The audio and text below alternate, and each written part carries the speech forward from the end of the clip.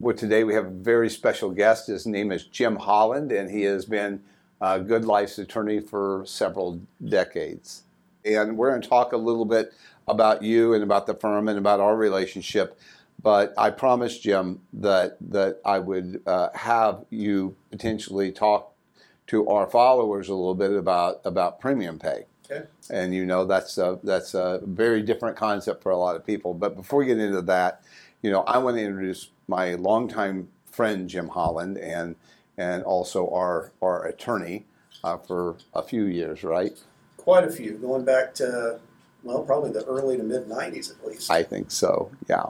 And so Jim is part of a firm, and I'm going to let him talk about the firm. It's Fisher and Phillips, and it's a national firm, which is really important when you get into the labor law, I'll tell you. But I'm going to have Jim talk a little bit about it, and then we'll talk about premium pay. Yeah, no, well, thanks for having me. Fisher Phillips is a national labor and employment law firm. All we do is represent employers in labor and employment issues. And, of course, labor and employment issues, as you know, is a wide span of wide spectrum of issues. It's never gone down, Jim. It has not. Never. Which is why we've got over 500 lawyers across the country in 36 different offices. Oh, my gosh. And just a kind of in terms of how Fisher Phillips has grown. So Fisher Phillips started back in Atlanta back during World War II with Ike Fisher and Earl Phillips started the firm back at that time. And, of course, labor and employment law was a lot different back then. Yes, it was. But since that time, the firm has grown. We actually merged our practice here in Kansas City with Fisher Phillips back in 2005. And in 2005, when we joined the firm, so that's been 17 years now, there were about 150 lawyers, and we were the 13th office. And so just in those 17 years, that's how much the firm has grown in size. Isn't it really a kind of indication of labor law in general, though, right? It is. Historically, labor law or labor and employment law was a very small spectrum of the legal practice. And now it has just grown into a massive issue for employers. And it's almost impossible for any employer, regardless of their size, to operate efficiently in most states without some guidance from an attorney at some point. Yeah. Well, I'll tell you a couple of points why I have always loved our relationship, and that is labor. As you know, we work with places across the country, but labor is national, federal labor law, but every state has its own version of how they do business. And so having a perspective at the federal level, but also, I don't know how many states, but you're in the majority of the states in our country. So having both the state and the federal perspective at one time is really critical. It is. Because even if you are being compliant with the federal law, a lot of times the state law is a little bit different. And of course, we have, I think of the 36 offices that we've got attorneys that are licensed in all but I think one of the states in the country. Wow. So we're pretty much able to provide advice to people anywhere they might be. And that is a huge issue. If you've got a national employer, I might be able to provide great advice for somebody on the federal issues and on issues in Missouri and Kansas, but if an employee has an issue in California, which is a horse of a different color, or New York or Alabama or wherever, I've got people I can turn to, which is a great benefit to the client. Yeah, and I recall, we did lots of work in California because we closed a state institution in California in the 2000s, early 2000s, and that was a real introduction to labor law for me. As much as I thought I knew about experiences that I've had, that was incredibly different. And it really tells you one thing is that federal government can have one level, but states can always be more restrictive. Oh, absolutely. They can be less restrictive, really much, but they can be more restrictive, and California is absolutely a place that's like that. It no doubt is a place like that, and as an indication as to, just in reference to California, an indication as to how much different California is. Of our 36 offices, 6 of them are in the state of California. Yeah. Because California is so different than the rest of the country. Right. They had issues, I remember, in California of working over 8 hours into 12 and over 12, and that just totally changed how we approach issues out there. So I think the point is, one level of it is it's really great to have both a federal and a state perspective and to work with one company that has all of them, all together. The other thing that really hit me that I've always admired over our decades of work is that, you work with we have corporate law partners too, but in reality, labor law is so specialized, and so what I would be working with a corporate lawyer and you have to get, hours and hours of research. We don't have to do that. And so it's really nice to be able to not actually pay for the research that other people do. And I'm sure you experienced that. Yeah, and as a matter of fact, if somebody were to ask me what is the biggest advantage that, when we had our own little practice here in Kansas City, we were a Kansas City law firm, but we had a national practice, and we would do work for companies across the nation. But if I had a client that had an issue in Florida about a Florida issue, I might have to end up spending several hours researching that issue in Florida. One of the great advantages to being part of a national practice like we do is that if you, as a client, have an issue in Florida, I send an email to my Florida colleagues, and usually within 5 minutes I have the answer, and you get the answer without really being billed for any time, as opposed to I'd have to do several hours of research. But I would say that even worked on the federal level. I remember a couple of years ago, or I can't even remember how many years ago, we had an ERISA question. You had an expert in Atlanta or a place that you brought in just for that very specific thing, and it was like exactly what we needed, and they answered the question. That's what and that's one of the advantages of being part of a firm like ours that is a national firm that focuses on labor and employment issues. Right. Well, I have loved all of that, and when I go back to my episode, 5, where I was talking about premium pay, which is what we'll talk about a little bit right now, it was all about you have to consult your attorney. And I should have said your labor attorney in all truth, but you have to consult it because it isn't just about the federal requirements of something like premium pay, but it's also their state sort of nuances with it. And so it's important to know both those so you're comfortable when you implement it. And so I'll kind of use that as a setup for this. We do lots of work across the country in schedules and strategies, and then the truth is, we all want, all the people I work with, all the agencies I work with, want to pay people as much as we possibly can. And we have a limited budget. We're in social services. So you want to pay as much as you possibly can, but we provide care 24/7, 365 days a week.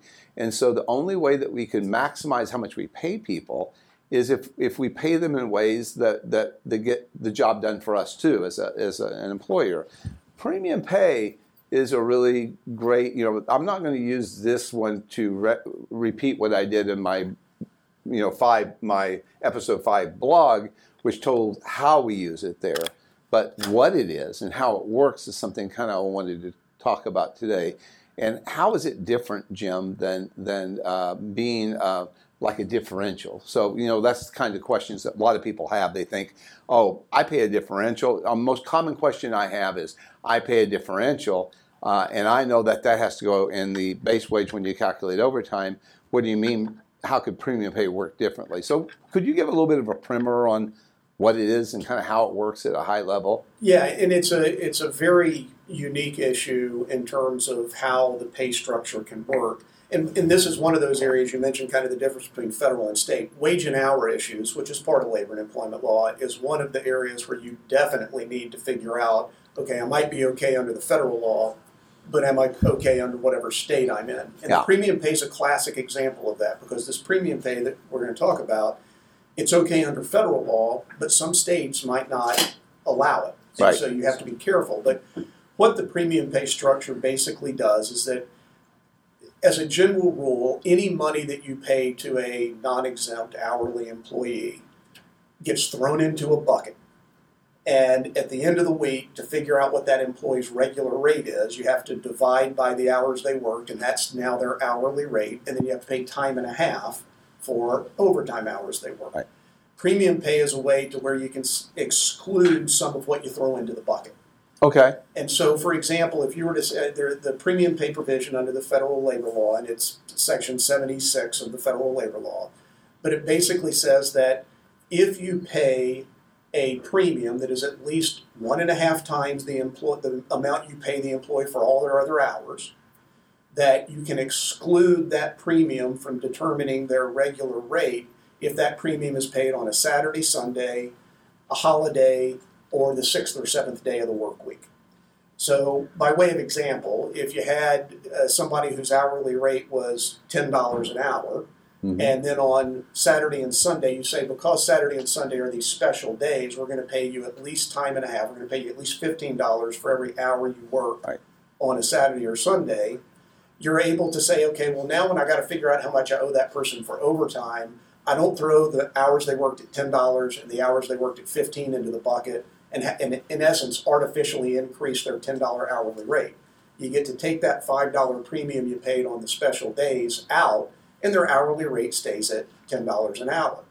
Now, the real advantage to this premium pay structure, though, is that premium that you pay for those special days, you get a credit towards overtime that you otherwise owe. In that pay period. In that pay period. Right. In that pay period.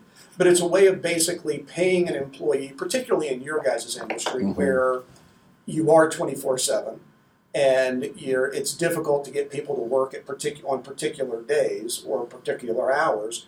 You can end up setting the work week where you pay that premium on the 6th or 7th day of the work week, and you're not artificially increasing that person's hourly rate, and you also get a credit towards overtime that you otherwise. So the difference would be then a different approach is most commonly somebody is paying a weekend differential or an evening differential, different types of differentials, but a weekend differential is an example.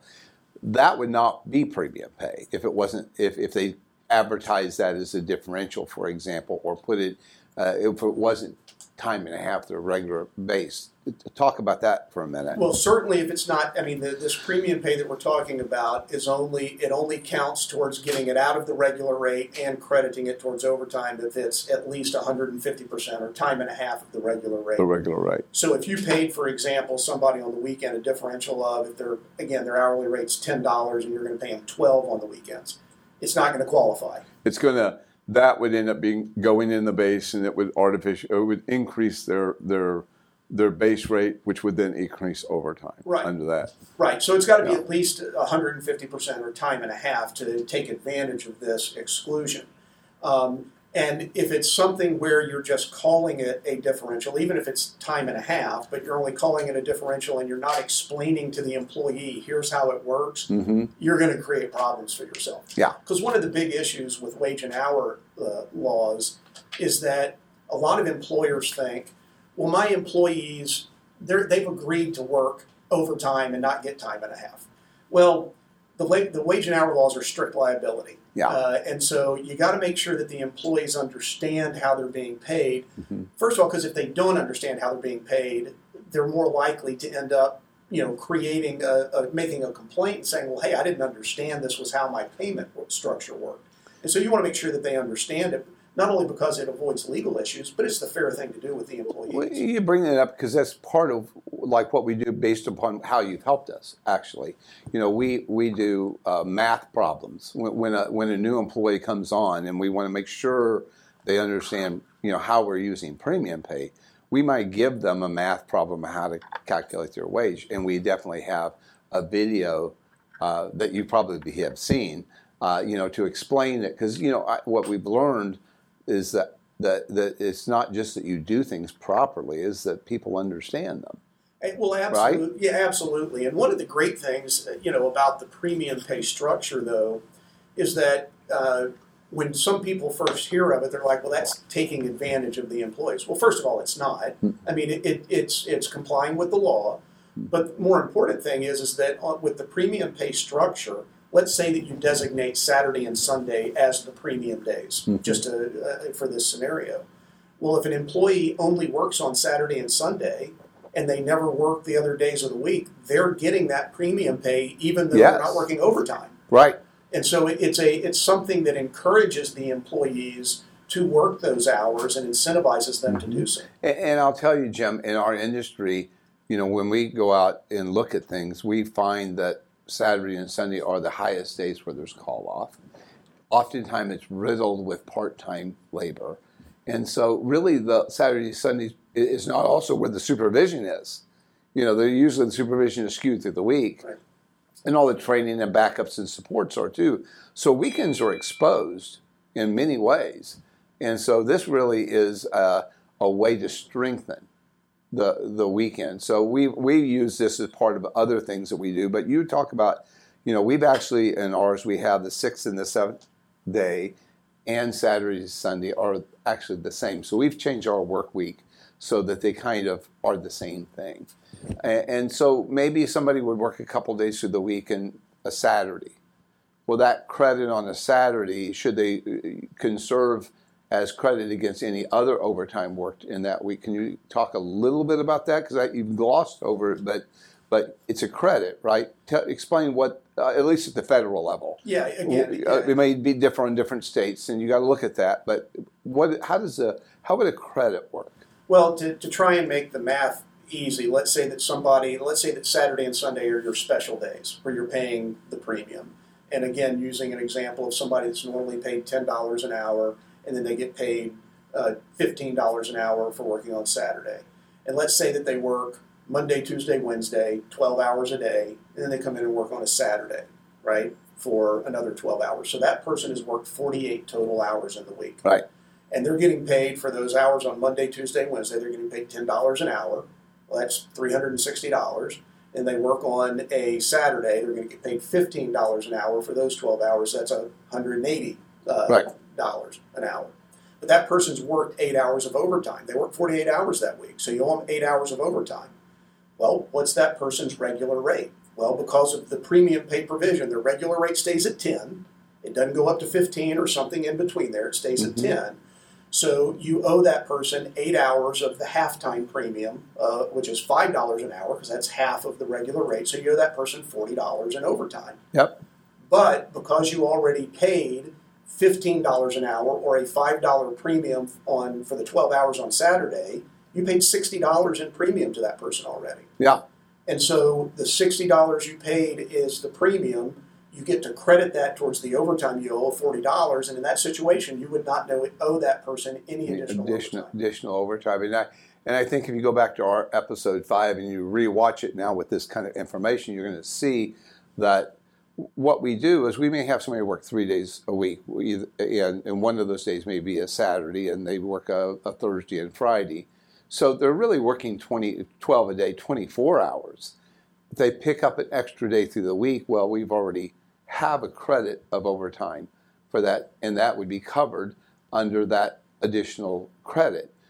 And if they work if they work a Saturday, then they pick up a Sunday, where we're already paying time and a half for that. So the point we always make is, it's really a way to really budget your labor costs in a way that's very predictable so that you know what you're going to spend.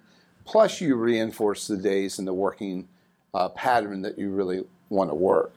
Absolutely. So it's a way where because of the premium that you're paying, you're in essence you're kind of budgeting the overtime into your cost. But you're doing it in a way that's going to make it so that you're going to have very stable days on the days that you don't have a lot of supervision and you have more exposure. And that really helps a lot of people. Because, when I go look across the country, the first thing I have them do is I have them show me their call-off data, or I even have them show me their open positions. And you'll see they're disproportionately on the weekend, or kind of fractured kind of schedules that are on the part-time, mostly on the weekend or in the evening. And so, by redesigning all that, but with a compensation system that reinforces how it's done, it makes a huge difference. Now, I don't want to go into it because we don't actually use it, but I've been intrigued by it. There's a different kind of premium pay for working over 8.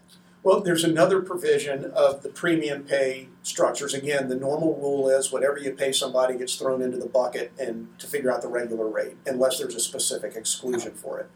There's another exclusion beyond the Saturday, Sunday, or special day provision. There's another exclusion where if you're paying a premium for hours worked over 8 in a day, or hours over the employee's normal schedule, whatever their normal schedule for the day might be, that premium can also be excluded from the regular rate, and it also can be a credit towards overtime otherwise owed. Now, the interesting thing about I'll call the daily premium is it doesn't have to be time and a half of the otherwise regular rate. So if you were to pay somebody $10 an hour, and then when they work over 8 hours in a day, you pay them $11. Once they go over 8, that extra dollar you pay them doesn't change their regular rate. Their regular rate would stay at 10, but that extra dollar you paid them now gets to be credited towards overtime that you might owe that person for working overtime in the week. Now, one of the issues with the daily premium is that if you're going to do it, you have to pay that daily premium for the hours over 8 or whatever their regular schedule is on every day of the week. Yeah. So whether they work a Monday or a Saturday or whatever it is, once they hit whatever the threshold hours are and start earning the premium, you got to pay it. Well, I the moral of all these stories is a couple things. One is consult your attorney. And that's why you have to have a great one, and you have to be connected not only at the federal level but at the state level. The second thing is keep it simple for the most part. I mean, that's always my advice is keep it simple and line it up. That's why we do the Saturday, Sunday premium pay, but we always line up our work week to end with, and we actually make the 6th and 7th day and Saturday, Sunday the same on our work week. So it really kind of lines up and keeps it simple for the employee. And I talk a little bit about that in the other episode. But the other thing is you've got to explain it well, to the employee. And that's something that we've learned, because you can have a great system, but if they don't understand it, or you can't demonstrate that they did understand it, like a presentation and what we have is a memorandum of understanding where they go through a couple of exercises so that they do it. But if they don't understand it well, it can cause problems there too. So and not only understand it, but understand the math behind it, but understand that it's a system that's put into place to really be of an advantage both to the employer and the employee. Yep. And I'll tell you kind of my ending shot on this is that there's so many great exemptions and systems out there. The goal is looking at how you want to deliver care and how you want to deliver your schedules, and figuring out an approach that reinforces everybody and kind of has everybody kind of rowing in the same direction. And that's why, in our industry, we have people who work longer shifts, and we have people who work weekends and things like that. And they need to be reinforced, but differentials aren't necessarily the best way to do that. And this is different. People haven't seen it or used it as much, but it really does work beautifully if it's done the right ways. And I would have to say we couldn't have done it without you. And you've helped a lot of people with this. My parting shot here is if you like podcasts, you can get this one anywhere you get podcasts, right? And we are grateful to have Jim talk about something that everybody asked questions about for a long time. I would tell you his information is going to be posted on the cast, so that if anybody wants to contact his firm directly, or maybe they're working in another state and needs a referral, I'm sure that they'd be happy to get you connected, but consult your attorney.